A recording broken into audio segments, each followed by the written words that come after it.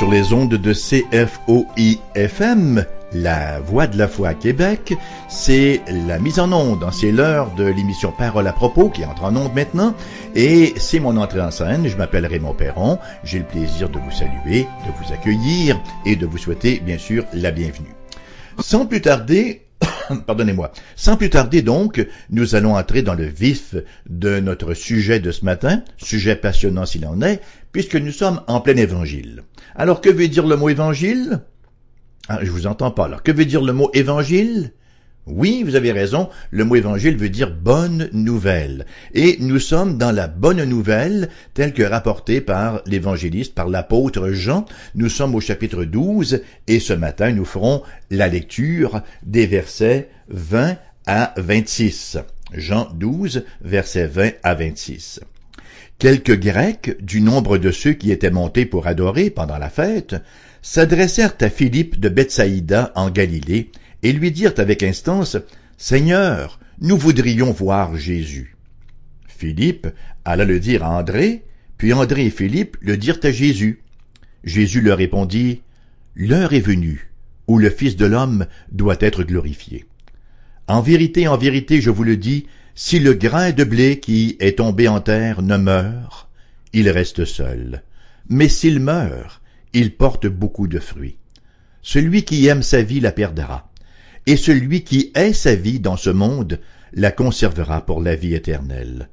Si quelqu'un me sert, qu'il me suive, et là où je suis, là aussi sera mon serviteur. Si quelqu'un me sert, le Père l'honorera. » Voilà pour la péricope qui fera l'objet de notre étude de ce matin, qui retiendra notre attention ce matin. Et c'est une péricope qui est située au centre, en plein centre du chapitre 12 et à peu près au centre de l'évangile de Jean en termes de longueur. Alors nous sommes au milieu, On dit souvent in medio stat virtus, au milieu est la vertu. Là nous sommes effectivement au milieu, nous sommes au centre. La première moitié de l'évangile de Jean a couvert les 3 années de la vie du ministère public de Jésus. La deuxième demi de l'Évangile est consacrée tout entière à une seule semaine. Alors on en réalise l'importance. C'est facile de réaliser que pour comprendre qui est Jésus et pour bien saisir ce qu'il est venu accomplir, notre réflexion doit se concentrer sur cette fameuse semaine que nous appelons la Semaine Sainte. Nous sommes ici donc au terme du ministère public du Seigneur. Nous sommes à la culmination de son incarnation. Il s'est incarné pour un but bien précis, et ce but est sur le point effectivement d'être atteint. Le message central du passage, nous le trouvons au verset 24.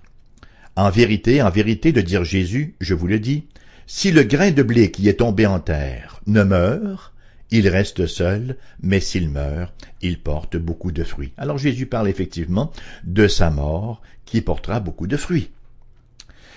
Nous avons dans un premier temps l'occasion de ce discours-là. En quelle occasion, en quelles circonstances Jésus prononce-t-il ces paroles? Quelle est l'essence de la déclaration?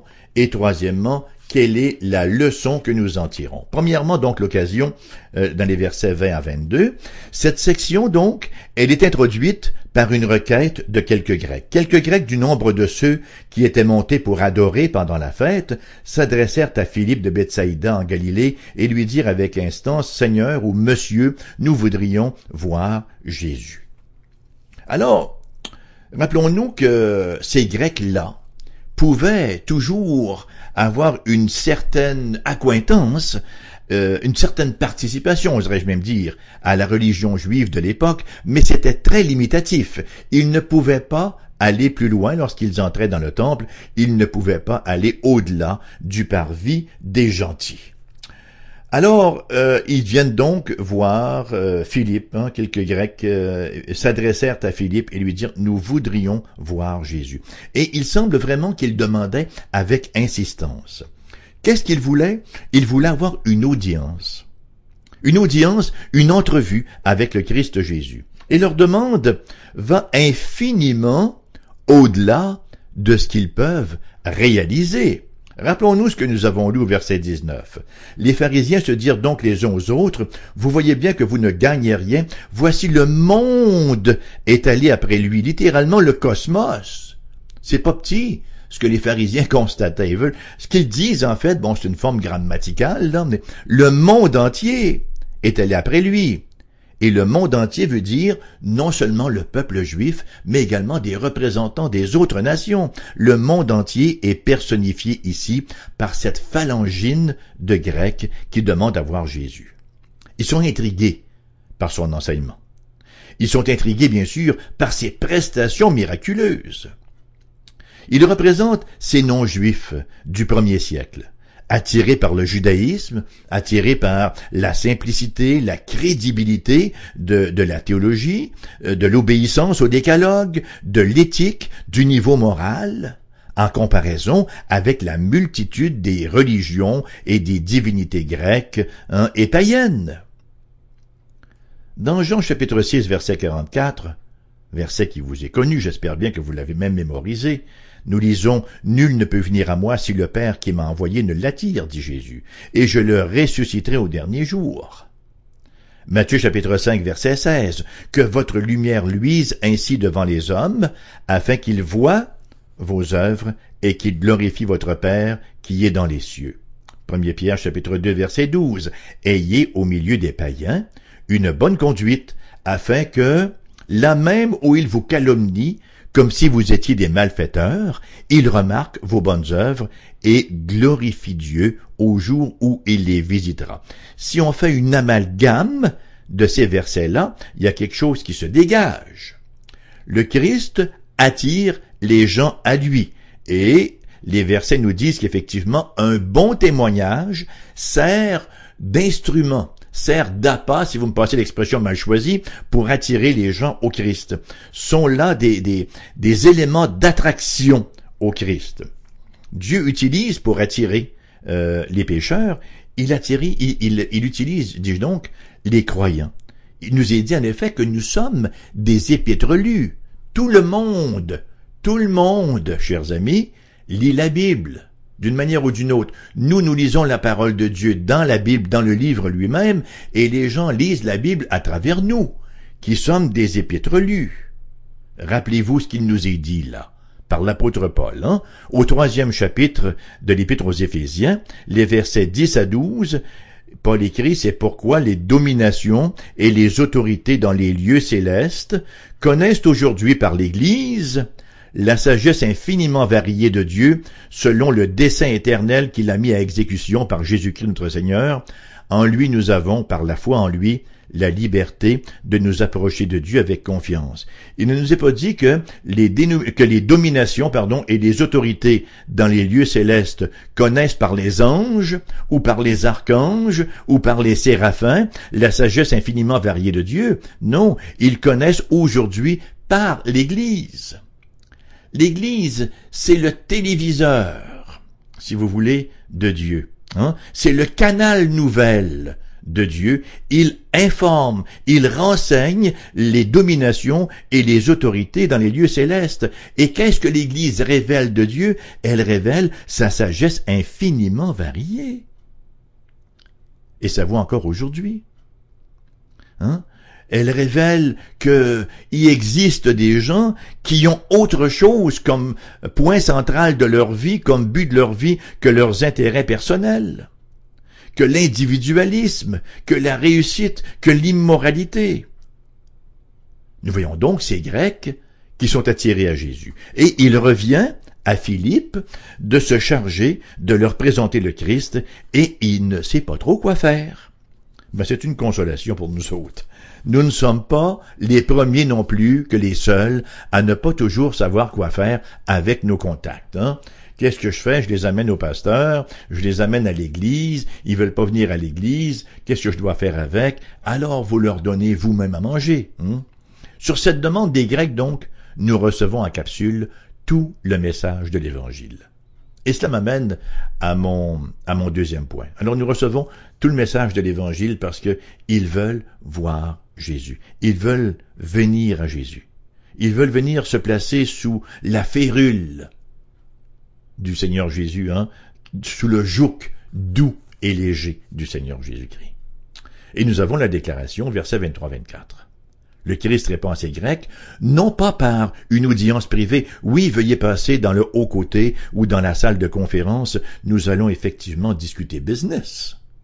Non, il le fait par proclamation publique. Au verset 23, nous lisons, Jésus leur répondit, « L'heure est venue où le Fils de l'homme doit être glorifié. » Ah, l'heure est venue. Christ y voit sa postérité spirituelle. Il voit dans ces Grecs le fruit de sa mission et de son sacrifice volontaire. Et il a bien sûr à la pensée les propos d'Ésaïe, chapitre 52, là, et 53, ce que nous appelons les chants du serviteur. Ésaïe 52, 23 nous dit, de même, il sera pour beaucoup de peuples un sujet de joie. Devant lui des rois fermeront la bouche, car ils verront ce qui ne leur avait point été raconté, ils apprendront ce qu'ils n'avaient point entendu. Et au chapitre 53 de ce même livre du prophète Ésaïe, au verset 10, nous lisons « Il a plu à l'Éternel de le briser par la souffrance.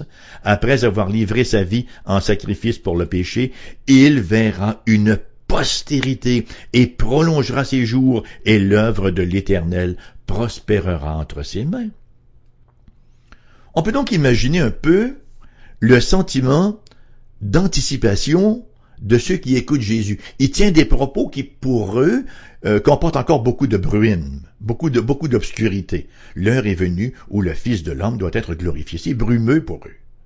Jean nous amène au moment chrysiaque par excellence de l'Évangile et au but de l'entière mission du Christ.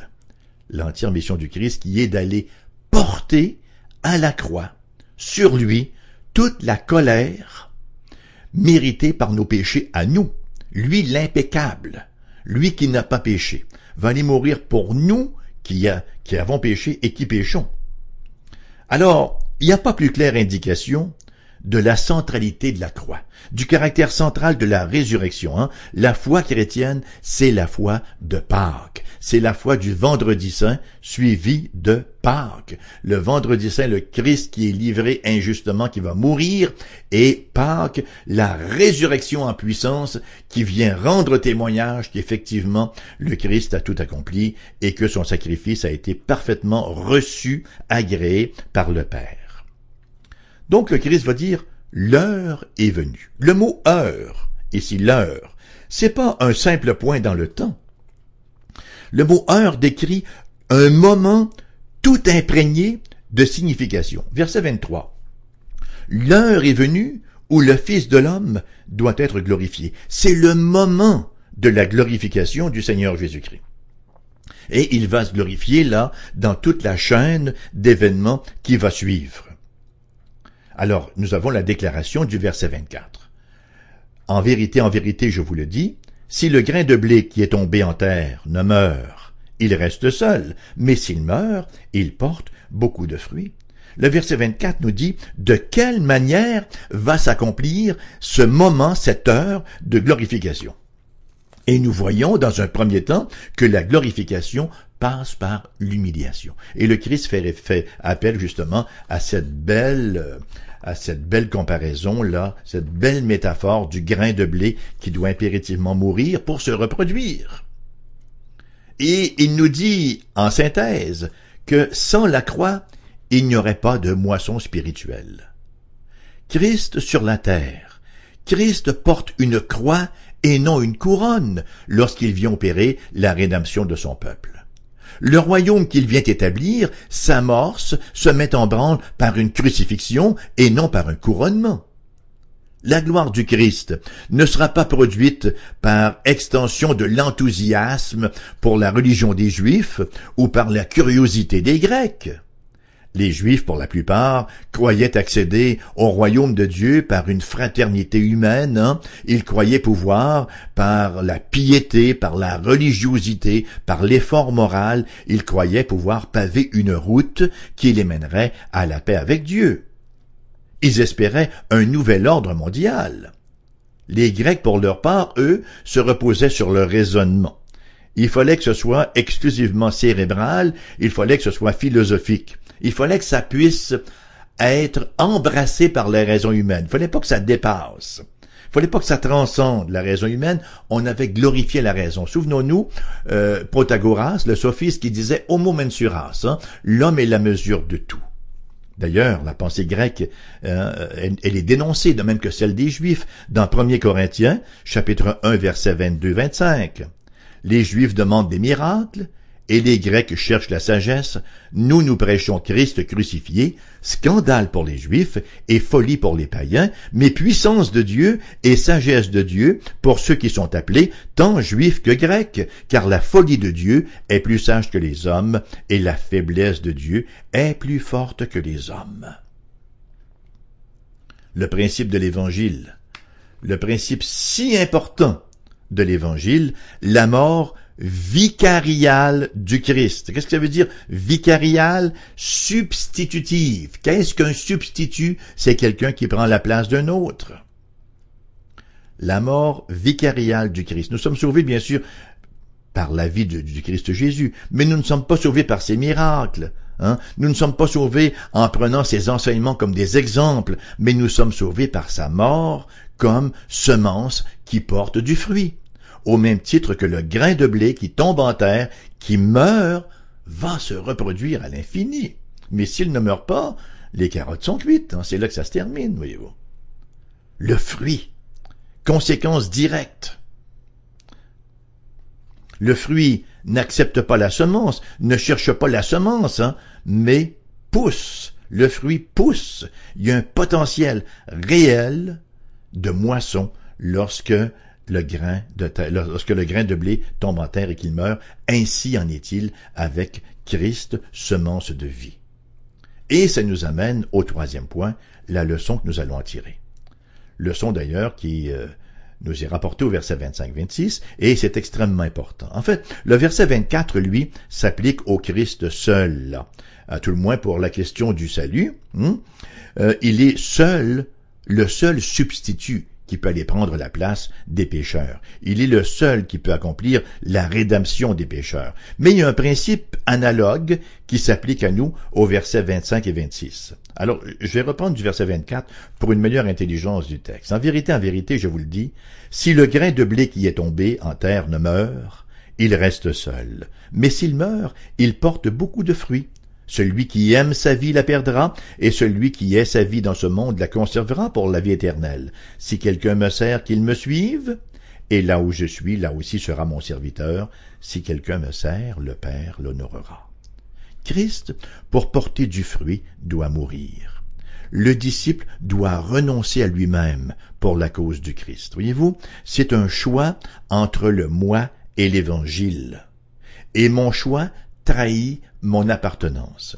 Si je suis encore tourné vers moi-même, je ne suis pas converti, parce que par définition, se convertir, c'est se détourner de. Et c'est se détourner de soi, c'est tenter de retirer notre nez qui est profondément piqué dans notre nombril, et c'est se tourner vers le Christ Sauveur. Alors, mon choix trahit mon appartenance. Nous avons déjà dit que la foi chrétienne, c'est la foi de Pâques. Il y a un lien indissociable entre la crucifixion et la glorification. Il y a un lien indissociable entre la mort et la résurrection. En fait, elles sont indivisibles. Mais elles représentent un événement inséparable en tant qu'accomplissement substitutif. Le Christ qui prend le châtiment pour nous et qui nous fait entrer dans la gloire. D'ailleurs, c'est ce que nous symbolisons, c'est ce que nous proclamons lorsque nous passons par les eaux du baptême. La Bible nous dit que lorsque nous sommes baptisés, nous devenons une même plante avec le Christ Jésus. Et qu'est-ce que le symbolisme du baptême? La Bible nous dit que le symbolisme du baptême, c'est que nous sommes ensevelis avec le Christ et que nous ressuscitons en nouveauté de vie. Pourquoi pensez-vous que l'Écriture sainte nous enseigne le baptême par immersion? Pourquoi la pratiquait-elle? C'est relativement simple. Lorsqu'on est immergé dans l'eau, nous sommes enterrés dans l'eau, passez-moi le paradoxe, ça veut dire nous sommes ensevelis avec le Christ, et lorsque nous en ressortons, nous proclamons là que nous sommes une créature nouvelle, qui vivons de la vie du Christ Jésus. Et c'est la manifestation de ce qui s'est produit intérieurement. alors que l'Esprit du Seigneur est venu nous régénérer, que nous sommes morts à notre ancienne vie et que nous vivons maintenant pour le Christ Jésus. Les croyants doivent considérer cette réalité-là avec le plus grand sérieux. Que la gloire de Dieu est atteinte à travers la mort ne vaut pas seulement pour le Sauveur, mais aussi pour le disciple. C'est vrai pour le salut, c'est vrai pour le service. Il nous faut quelque part mourir à nous-mêmes, à nos ambitions démesurées, à nos passions sordides. Le salut, c'est la mort à soi-même. Le verset 25 nous dit effectivement « Celui qui aime sa vie la perdra ». Le verbe traduit par « perdre » ici, c'est littéralement « détruire », la détruira. Le service, c'est en mourant que nous devenons communicateurs nous-mêmes de vie. Dans une société agraire comme celle de l'époque, l'image du grain de blé devait être très percutante. Bon, pour nous, c'est un peu moins évident parce que il n'y a pas beaucoup de gens parmi mes auditeurs et mes auditrices, j'imagine, qui pratiquent la culture du blé. Mais prenons un exemple. Un exemple que j'aime beaucoup, l'exemple des pissenlits. Oui, je sais que les pissenlits ne sont pas toujours l'ami de ceux qui sont très soigneux de leur parterre. Mais un pissenlit, c'est une plante qui se sacrifie pour produire de la semence. Vous savez que le pissenlit n'est pas arrivé au Canada avant le 18e siècle. Je sais, je vous entends déjà, il aurait dû rester chez eux. Mais enfin, écoutez, on l'a aussi bien l'accueillir, on peut pas faire grand-chose. Il nous vient d'Australie, en fait, et maintenant il est partout. Quand vous regardez sur le terrain de votre voisin et que vous voyez qu'il y a des pissenlits, qu'est-ce que ça vous dit? Ça vous dit que dans les prochains jours, il va en avoir chez vous aussi. Parce que le pissenlit, il meurt, le vent l'emporte sur le terrain d'à côté et il se reproduit là. Il donne la vie à d'autres pissenlits. Alors, l'image du contraste que nous avons au verset 5. Celui qui aime sa vie la perdra, et celui qui ait sa vie dans ce monde la conservera pour la vie éternelle. Mourir ou rester seul? Verset 26, si quelqu'un me sert, qu'il me suive, et là où je suis, là aussi sera mon serviteur. Si quelqu'un me sert, le Père l'honorera. Alors, toute la question est là. Le concept du sacrifice, que nous avons trouvé aussi dans l'Épître aux Romains, au chapitre 12, verset 1, « Je vous exhorte donc, frères, par les compassions de Dieu, à offrir vos corps comme un sacrifice vivant, saint et agréable à Dieu, ce qui sera de votre part un culte raisonnable. » Très souvent, on demande des choses aux gens et les gens trouvent qu'on n'est pas raisonnable. Eh bien, le verset 1 du chapitre 12 de Romains nous dit effectivement que c'est un culte raisonnable, que par les compassions de Dieu, nous offrions nos corps en sacrifice vivant, saint et agréable à Dieu. Le problème, comme disait quelqu'un, avec les sacrifices vivants, c'est qu'ils ont tendance à sauter en bas de l'autel. Ils sautent de l'autel, On n'est pas appelé à devenir une collectivité de Jean-Baptiste mangeur de sauterelles. On n'est pas appelé à développer le complexe du martyr, mais si nous avons véritablement reçu le Christ, si véritablement spirituellement nous sommes morts et ressuscités avec lui, si nous sommes disciples dignes de porter ce nom-là, là où il est, là aussi nous sommes. Nous sommes dans le service. Notre vie terrestre ne peut plus être une fin en soi. Nous sommes appelés, à l'image du Maître, et par le même processus, à être des donneurs de vie. Et cela implique un peu de renoncement. Et là, je vais dire le gros mot. Cela implique la mortification. Aïe, que ça fait mal juste le dire. Cela implique un peu de sacrifice. Premièrement, quand un nouveau chrétien, quand un nouveau ou un visiteur se présente à l'Église, on l'accueille plutôt que de rester dans notre coin avec nos habitués, avec notre gang. Le ministère d'hospitalité veut dire qu'on ouvre notre porte, on permet aux nouveaux convertis, on permet aux personnes seules, on permet aux gens qui n'ont pas peut-être les avantages que nous avons de jouir des bénédictions que Dieu nous accorde aussi, d'en jouir un tantinet soit peu. On sort de notre zone de confort lorsque vient le temps de nous prononcer sur une question au travail alors que tout le monde, le torse bombé, se revendique de toutes les idioties possibles, et nous n'irions pas donner le point de vue de Dieu. Ma tranquillité, mon temps, mon énergie, mes possessions me sont accordées pour le service, pour le service. Les dons que Dieu me fait sont faits pour être canalisés. Je ne suis pas là pour devenir un étang stagnant, mais je suis là pour être une source de bénédiction qui coule constamment. Nous avons constamment besoin de réformes à cet égard. Parfois, on fait bien là pendant un certain temps, et puis on commence à gravir les marches de l'échelle sociale et on laisse le service et le sacrifice aux autres. On dit, j'ai fait ma part, maintenant, c'est au tour des autres, où sont mes pantoufles, mon pyjama, mon lazy boy, c'est la retraite prématurée. Bien-aimés, soyons bien au clair. Le choix ici qui nous est donné, c'est mourir ou rester seul. Si nous avons à cœur l'avancement du règne de Dieu, l'avancement de l'Église du Seigneur, le principe est incontournable, sans sacrifice, pas de croissance. Voulons-nous voir croître nos églises, croître encore davantage? Avons-nous à cœur de voir des perdus venir jouir de la vie éternelle en Christ Jésus? La croissance de l'Église ne repose pas sur des méthodes, sur des programmes, sur des stratégies aussi valides soient-ils, mais sur la volonté des membres à devenir des communicateurs de vie.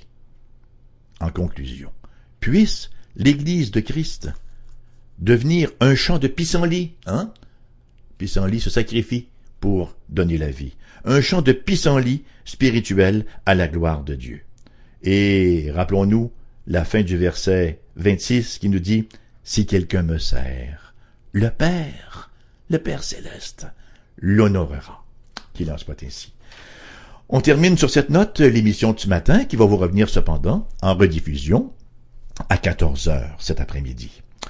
Vous pouvez nous écouter en direct si vous n'avez pas la possibilité là de nous écouter avec un appareil radio parce que vous êtes dans un secteur où peut-être nos ondes n'ont pas encore ramifié leurs tentacules.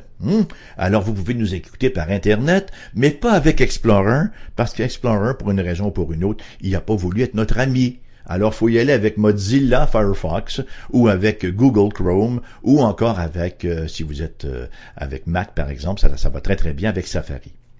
Et vous pouvez écouter les émissions en différé, les télécharger, les écouter en différé. Et normalement, on les téléverse sur le site après qu'elles ont été diffusées. Et l'adresse du site, c'est foifm.com, foifm.com. Maintenant, vous voulez nous écrire une belle lettre d'amour, une belle carte postale parfumée, je vous donne notre adresse postale, AERBQ, casier postal 40088, Québec, QC, G1H2S5. Vous voulez m'écrire un petit courriel tout mignon? J'ai une adresse personnelle qui est la suivante, tout d'un trait, en minuscule, raymond.perron@cfoi-fm.com. Vous voulez nous passer un petit coup de fil pour que nous puissions entendre votre voix stéréophonique? Allez-y joyeusement. Voici le numéro pour les gens de la région immédiate de Québec, le 88-688-0506, 88-688-0506. Les gens ailleurs en province, il y a un numéro sans frais, le 1-877-659-0251. Je vous souhaite une journée très bénie et j'espère vraiment vous retrouver lors de la prochaine émission. À bientôt.